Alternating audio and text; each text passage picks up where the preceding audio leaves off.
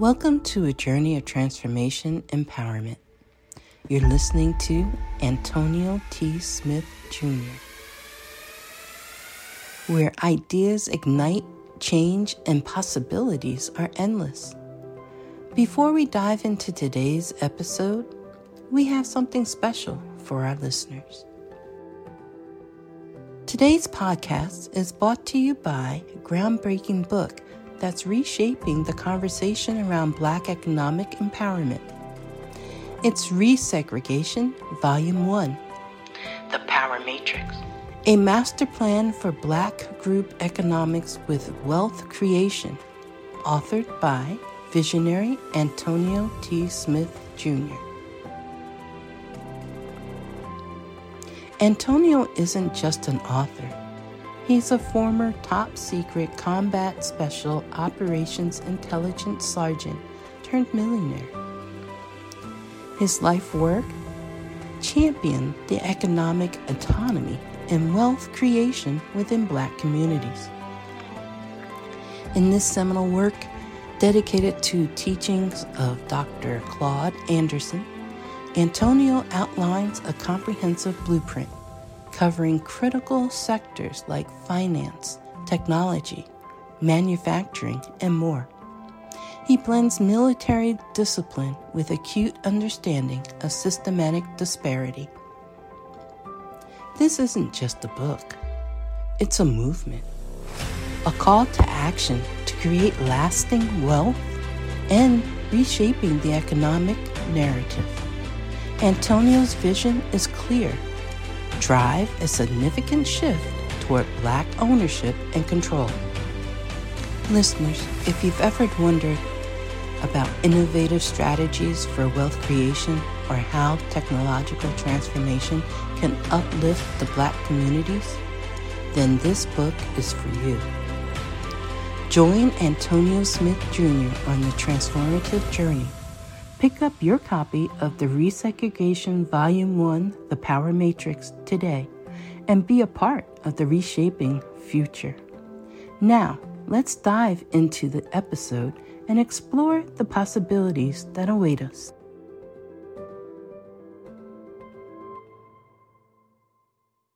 Lecture 5, Matthew 3:13 through 17. It's God on earth. So we've been still this wonderful series that we've been doing. What if, right? What is the message of the New Testament if it only contained Matthew, Mark, Luke, and John?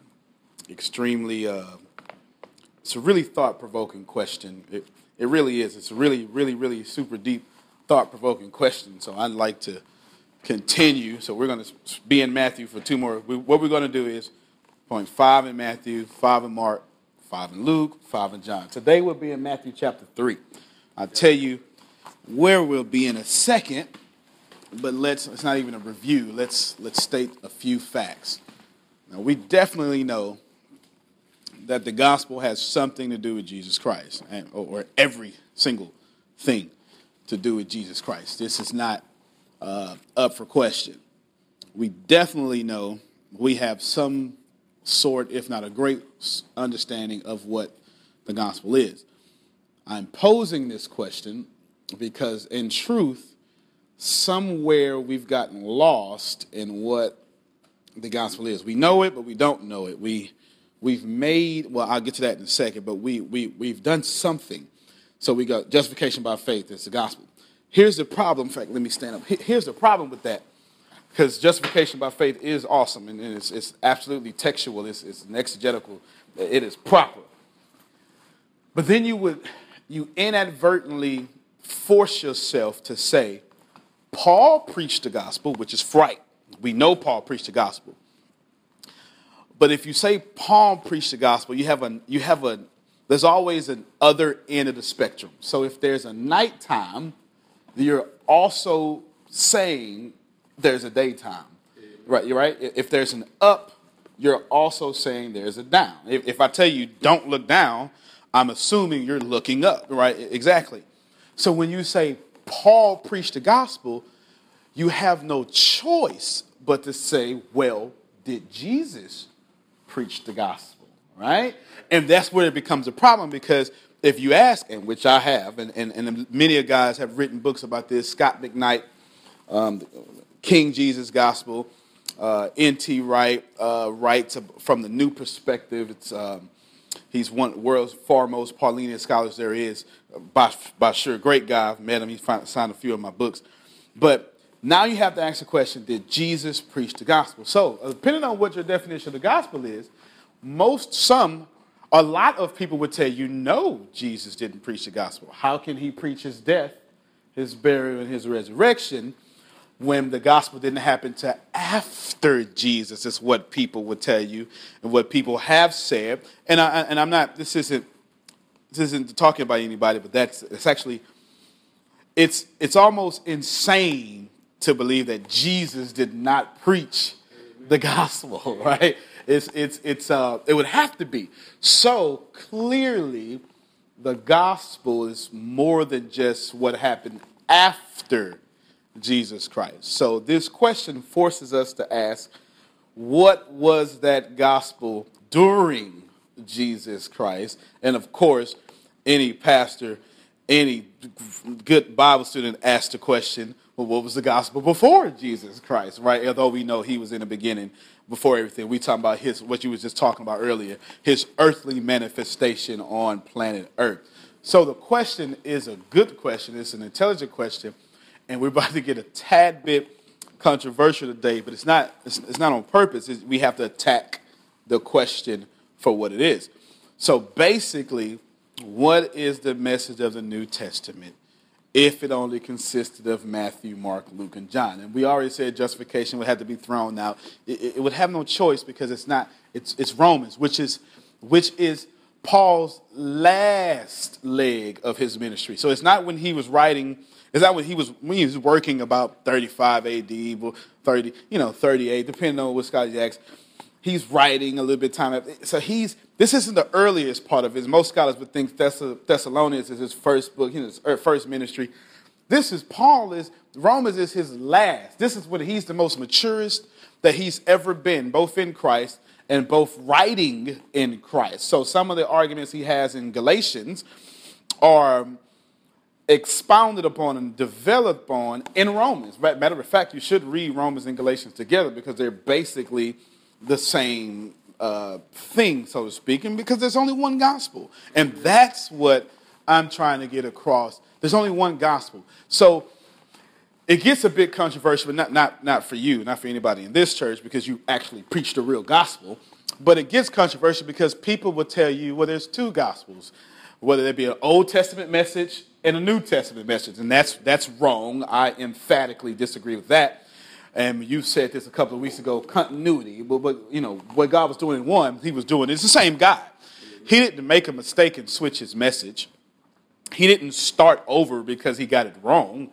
He was doing something then, and now he's doing something now. So it's a wonderful question. So let's look at Matthew chapter 3. And let's discover what we've done at first. So we started off week 1, and it looks like I'm going out of order, and I kind of am, but it's not. I'm kind of going into an order in which we can eat it. We started off in Matthew chapter 6. You stay at Matthew chapter 3. We're going to do 13 through 17, but let me just tell you just a recap. Matthew chapter 3, 13 through 17. So we start off in Matthew chapter 6, and we say whatever this gospel is, it clearly has something to do with the kingdom of heaven. It clearly includes searching after the kingdom of heaven, and everything else will be added unto you. Then we went to the temptation, Matthew 1 through 11, in which clearly there's continuity, because Jesus is arguing with the devil, not from a New Testament perspective, but from an Old Testament perspective. And then last week, we talked about, hey, come on over here. Last week, we talked about, what did we talk about last week? I can't remember. It was good. Let's see. Let me pull up my notes. And we're Matthew chapter 3. Last week, we went to the genealogy. That's where we went to.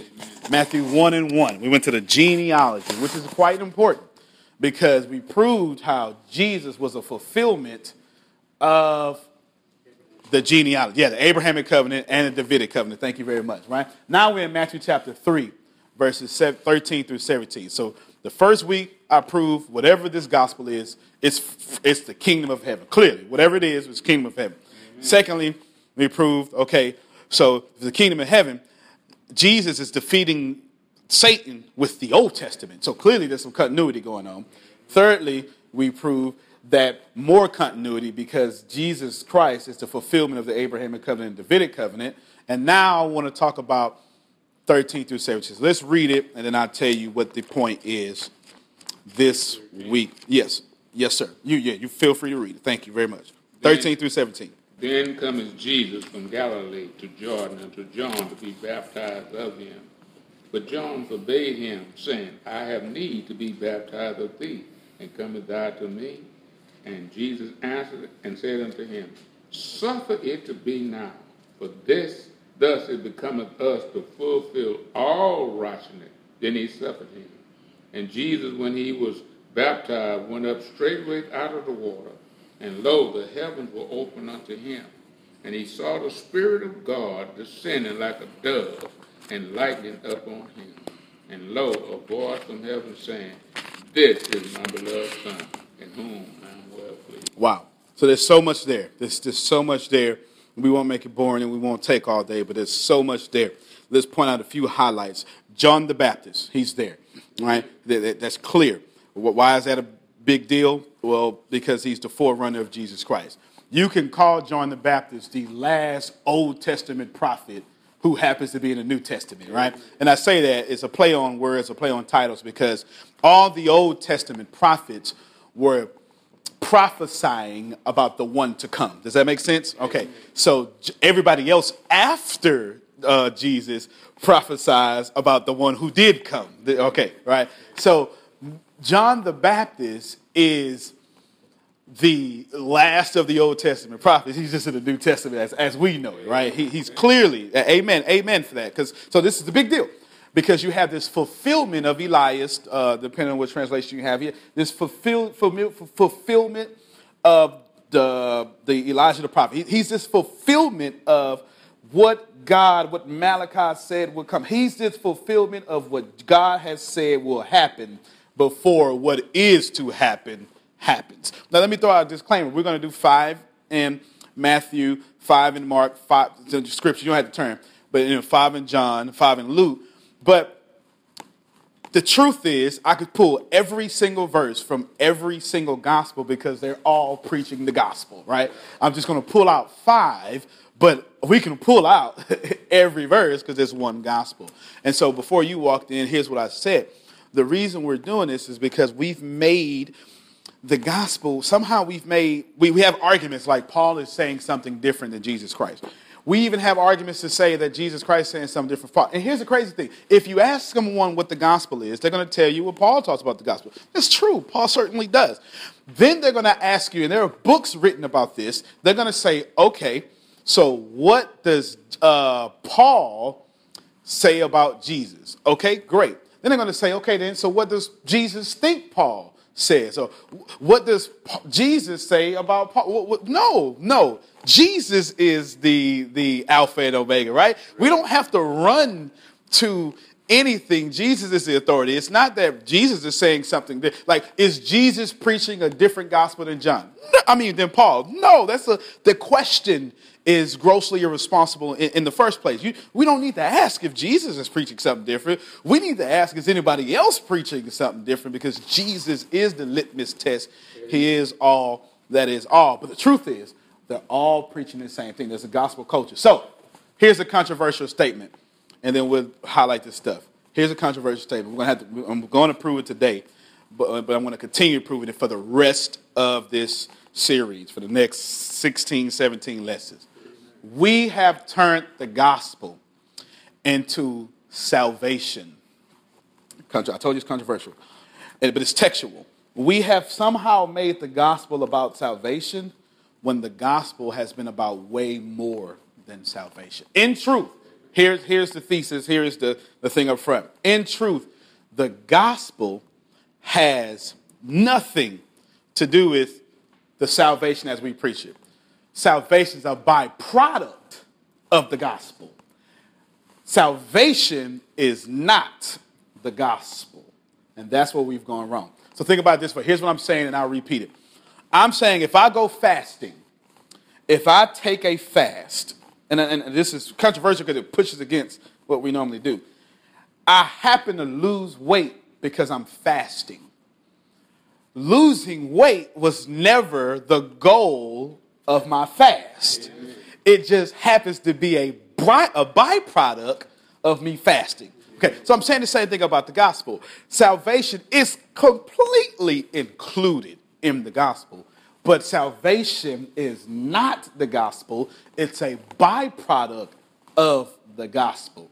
So think about it this way. For us to say, well, if the gospel is, so the gospel of salvation, this is what we do. We make it, the problem is we have too many people making decisions and we're not making enough disciples, right? So we scare the hell out of you and say, because we literally trying to scare hell right out of you, right? And we're going, hey, get out right now. Make it. If you close your eyes, do you die when you go to heaven? You know, all this stuff. Nothing's wrong with that. But we wind up getting commitment-phobe Christians who are watered down and can't help the church whatsoever because we made them make a decision for Jesus to be their Savior, but we never made them a disciple for Jesus to be their Lord. Amen. And so it becomes a major, major problem because we've made salvation the whole gospel when salvation is a byproduct of the gospel.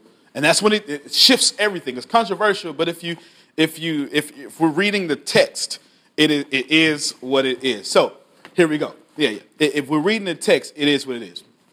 Here's how it hurts. It hurts the church for us to only say salvation is the gospel because what we do is we totally ruin the Old Testament. We don't have a place for it. So if that is the case, then what do the Matthew, Mark, Luke, and John say about salvation? Because clearly their view of salvation is a bit different than our view of salvation, Matthew, Mark, Luke, and John. At no point are the people in the first century waiting for Jesus Christ to come escape them from from earth to heaven. That's what we do in the 21st century. We're so concerned with escaping this world that we don't do any good in this world because we're waiting for the Lord to snatch us from this world and separate us in heaven, right? This is what we're waiting on. And so, and we're definitely going to expound on that next week, right? But here's Pastor Temple, here's Pastor Tony, here's Reverend Ray Ju, get them out of there and let me say. Now, that's the end, and that's good. However, what about now, right? Right? These guys, because remember, when Jesus said, I'm coming back, they stayed in Jerusalem waiting for Jesus to come back. They never thought the 21st century would happen. They never said, okay, in fact, even John chapter 14, let not your heart be troubled. They were like, well, hold on, what you mean we're going somewhere, some mansions? Tell us the way, because we're trying to literally go where you're walking. Let's go. Yeah, they're confused about this language, this talk, because they're saying, no, son of David, the Messiah is going to make us kings on earth. We're going to be in our own kingdom on earth. They're not concerned with heaven. They're concerned with earth. So when you mess up what the gospel is, you have this salvation gospel, this soterian, or this soteriology is the Greek word for salvation. So we have this soterian gospel. That means the gospel is salvation. And I'm here to smash upon that right now. It is not. The gospel is a byproduct of salvation. One more thing.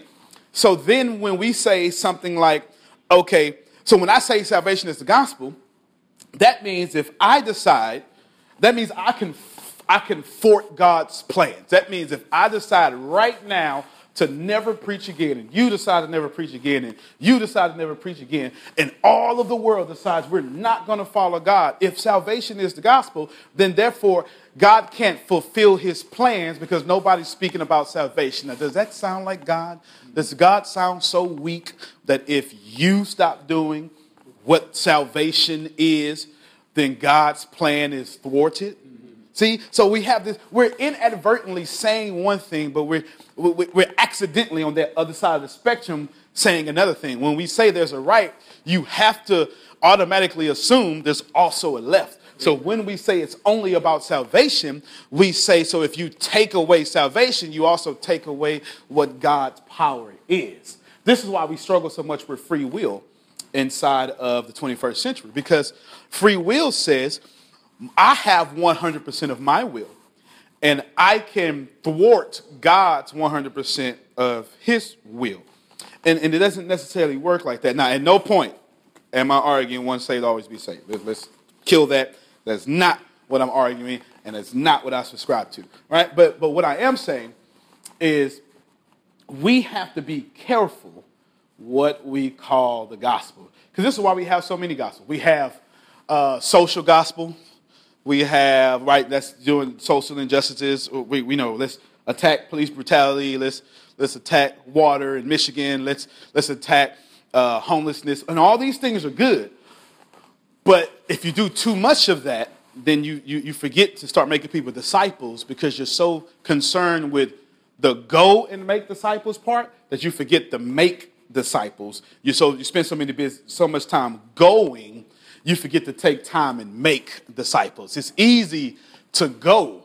So we throw money at a problem. Oh, this third world country, let's drop some food because our job is the social gospel. Let's go and throw some money at the problem. Let's go and throw some volunteers. Yay, they're saved. Good kumbaya. We're going back home now. But there's no system in place to make them disciples because we don't know what the gospel is.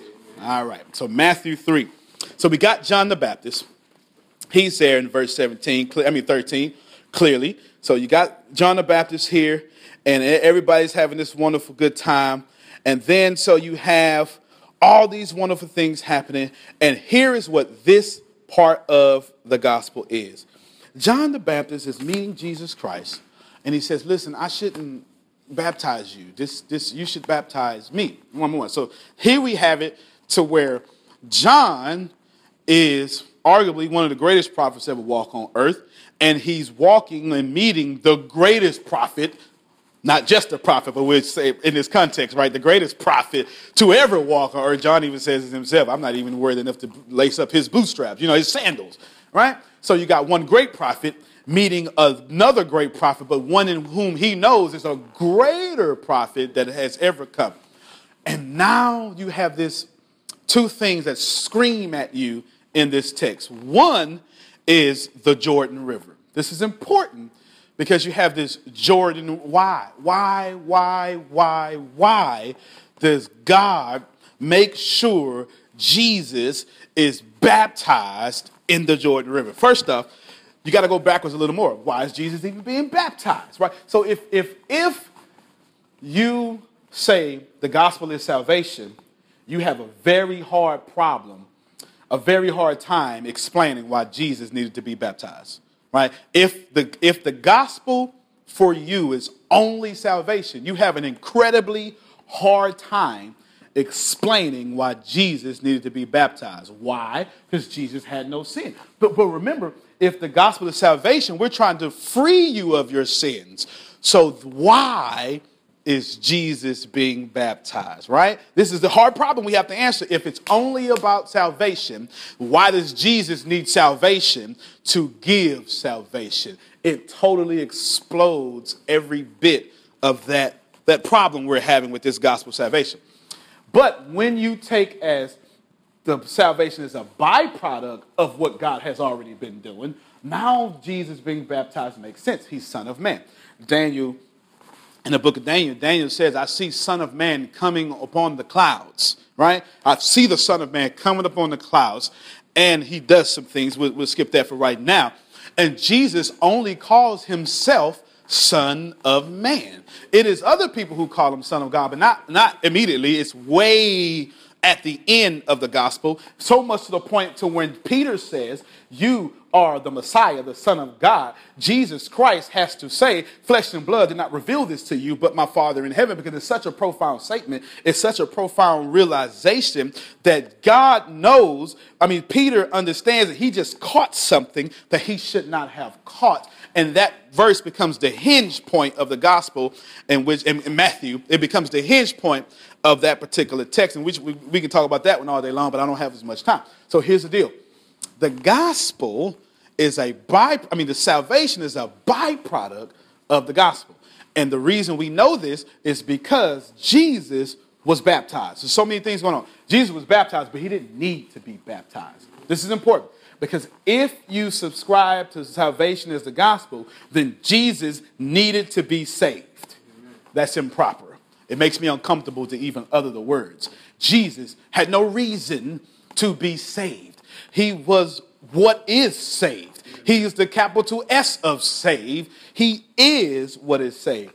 So him being Son of Man, which is a messianic title, which is also a representative of, how you say that word I'm looking for, a representation of all of Israel. So Israel became son of man. Israel became God's son who is man. Does that make sense? Because Jesus marries them because Jesus is the bridegroom. Right? So you got this language, Jesus, bridegroom. Israel is the man. Okay, you get it? Okay, good. So here's how it works. Jesus is baptized not because he has sins, but because the gospel required him to be all of what Israel is. And we'll cover that next week and when we talk about recapitulation. However, Jesus doesn't wash away his sins. Since he's Son of Man, he is the representation of all of Israel's sins being washed away, and he's getting ready to move forth. So let's get a little bit into this recapitulation. The Jordan River. Remember, when the nation of Israel started their exodus, the real exodus, not just from Egypt, but when they got unmessed up, which is not a word, when God finished punishing them and they were going into what God had promised them, they had to cross the Jordan River. So the Exodus in the Old Testament is completed when they cross the Jordan River. It begins when they cross the Dead Sea, right? But I do that all the time. The Red Sea, I do that all the time, right? It begins when Moses splits the water, right? We'll say it that way. Everybody get that far, right? It begins there, but it's not fulfilled until 40 years afterwards when that disrespectful, ungrateful generation dies off. And so they end by crossing the Jordan River. Now think about this here, because Jesus begins his ministry where? At the baptism, but it's at the Jordan River. And so Jesus does his own exodus, not for Israel this time. He is Israel this time, but he does it for the whole world. So where God did the exodus of the nation of Israel, Jesus does the exodus of the whole world. Where God took them out of physical slavery, Jesus took us out of spiritual slavery. Both began and were just about fulfilled by crossing the Jordan River. It's important. So it's important to understand that this salvation is just half. It's not even half. It's a part of the story of the gospel. Because here's what actually happens. Here's God drawing in these images what I already did, I'm now doing again properly. This is powerful. Not to say I messed up. I called you guys into fulfillment to be human and walk with me and be holy like me. So I became human to be holy with me and holy like me. So everywhere you messed up, I'm rescinding the human who can handle it to do what you didn't do. And we'll cover that next week, right? And so lastly, and so we started off, there's a reason why I started off in Matthew 6 is week 1, about whatever this gospel is. It clearly has something to do with the kingdom of heaven, right? Matthew 6:33, seek ye first the kingdom of heaven and all these things will be added unto you, right? And so the reason why I started there, and now I'm going a bit backwards, is because Jesus starts there and goes forward in Matthew 6. He explains in Matthew 6 what he's already been doing in Matthew 3 and below, and retrograde backwards and even further than that. So Jesus says in Matthew 6, seek ye first the kingdom of heaven. I flipped it so you can start off with what Jesus said and how it happened. Because here's what you have. Here's what the image in Matthew, and we get to John. Well, we're probably skipping to John, so we're covering in Matthew. But Jesus is, but actually, let's do it this way. Two more things. Baptism represents a new birth. You're alive, you're dead. Okay, this is why Jesus was Son of Man, because Israel was dead. He took on all of them, and you get dunked into the life source of water. And so you die to yourself, Son of Man gets baptized. And then when you rise living. Lord have mercy, that made me feel good, right? So Jesus does the same thing. When Israel rise, Israel is living. So you have this representation of resurrection, death and resurrection in the Jordan, okay? And then you have God the Father in heaven, right? Because remember, the sky opens up. This is according to Matthew. And a dove descends. So you have God on earth being baptized by man being baptized. This is important, right? Because he didn't take it upon himself to do everything himself. He used us in our unworthiness to catapult his worthiness. So you have God in heaven, you have God as a dove, and you have God being baptized. So here you have it, all three entities of God, the Father, the Spirit, and the Son, all in the Jordan River. Why? Because in the beginning, God had always been here on earth together. And so when we sin, some things happen, but now God is saying what once was, and you created I used to have the kingdom of man and the kingdom of heaven together. Sin separated it. So where you separated it, I'm bringing it back together. So where I divided your languages in Genesis chapter 11, I brought back your languages in Acts chapter 2. Right? Everybody was speaking in different tongues, but everybody understood his own, the undertone that was going on. So you have God the Father, God the Spirit, God the Son sitting in the Jordan River. And the next thing they do is go into their own wilderness. Like, we'll cover this next week, right? But here's the deal. This part of the gospel, what Matthew is trying to get people to understand early, is that now God has descended from heaven to live on earth. This is important because this is part of what, it's not the totality of the gospel, because the gospel is way too long to spit or to talk about it in a few sentences, right? The gospel becomes now to where God has been there, but now he makes an announcement that he's here. On earth, exactly, yeah. I'm here and things are about to change, right? But not only am I here, I'm here and I'm in man. Amen. And so now, there you go, right? The kingdom of heaven is within you. That's why I started with seek ye first the kingdom of heaven and all these things will be added unto you, because I wanted to point out that the kingdom of heaven, everybody's still so concerned with heaven, but God was so concerned with bringing heaven to earth. So the kingdom of God, this part of the gospel, Matthew 3, verses 13 through 17. 13 to 17, I think is where we are. It's about simply proving that God is now here in all three parts, not just the Son. He shows himself as the Spirit, and he shows himself as the Father, but he doesn't show himself all at once to the people so they can see in some random place. He shows himself in all three in a place in which they will remember God delivered them. So to a first century Jew, to Matthew writing to a first century Jew, and his first century Jewish audience would have known, I've heard of the Jordan River. I remember what God done for us at the Jordan River, and God showed himself completely at the Jordan River, because in the Old Testament, God revealed himself, at least to Moses, right, completely. God had been on earth working with us. Now God is on earth working for us. Let me pray for you, Lord. We thank you that we are getting a better understanding. I believe we this is like 4 weeks now. We're starting to get a better picture. We're starting to see that you didn't just start some stuff over. You certainly didn't mess up. We mess up. You don't mess up. But we're starting to understand that what you've done is way more than just about salvation.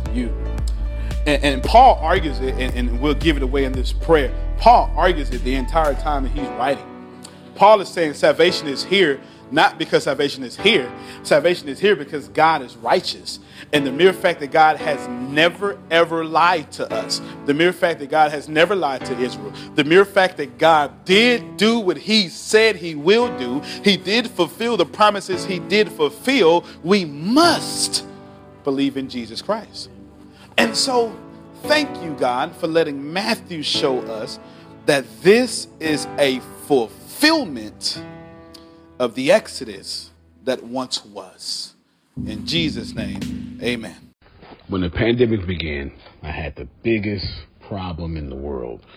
Not making money. The pandemic was actually quite a blessing for me, as it almost made me a billionaire. I came really close. So the pandemic was a blessing. It was hiring people. And get this, everybody. I had 48 job positions open during the pandemic. $22 an hour with paid training. And I could not find a single person for 2 years to fit any of those 48 job positions. Hear me well. 48 job positions. $22 an hour, paid training, and I couldn't find someone, not one person, for those job positions. Now, is it because I hire slowly? True, but it's because I wasn't using ZipRecruiter, and that's a fact. I wasn't getting to the right people for the right position to fit my right culture. And there are so many different things that you can do this summer. As a matter of fact, you can free up as much time as you want to. But if you're not using ZipRecruiter, you're probably not going to free up that time if you're attempting to hire people. So what is ZipRecruiter? What is probably the greatest job finder that's out there. And that's why you need ZipRecruiter. You need it so you can find the right candidates. Now, it's not that ZipRecruiter helps you find jobs. It's more accurately that ZipRecruiter takes your culture, takes your job, takes what you're looking for, and immediately matches them with the perfect candidate. And if they can't find a perfect candidate, they will skip over that person and then give you the perfect candidate for you. ZipRecruiter uses one of its most powerful tools, which is the technology itself, to match the right candidates up with your job. You can easily review their recommendations and easily review their recommended candidates and invite these candidates to apply for your top positions. Additionally, ZipRecruiter has a complete suite of tools that makes it easy for you to filter out, review, and rate candidates. 4 out of 5 employees have been used by 4 out of 5 employers on ZipRecruiter. It is a blessing. And no wonder ZipRecruiter is rated #1 hiring site in the world based on G2 satisfaction ratings as of this year, January 1st. My friends, soak up everything I said. It's not an ad. This is a personal testimony of how I found the right people to sit in the right seat on the right bus. Without ZipRecruiter, it wouldn't have been possible.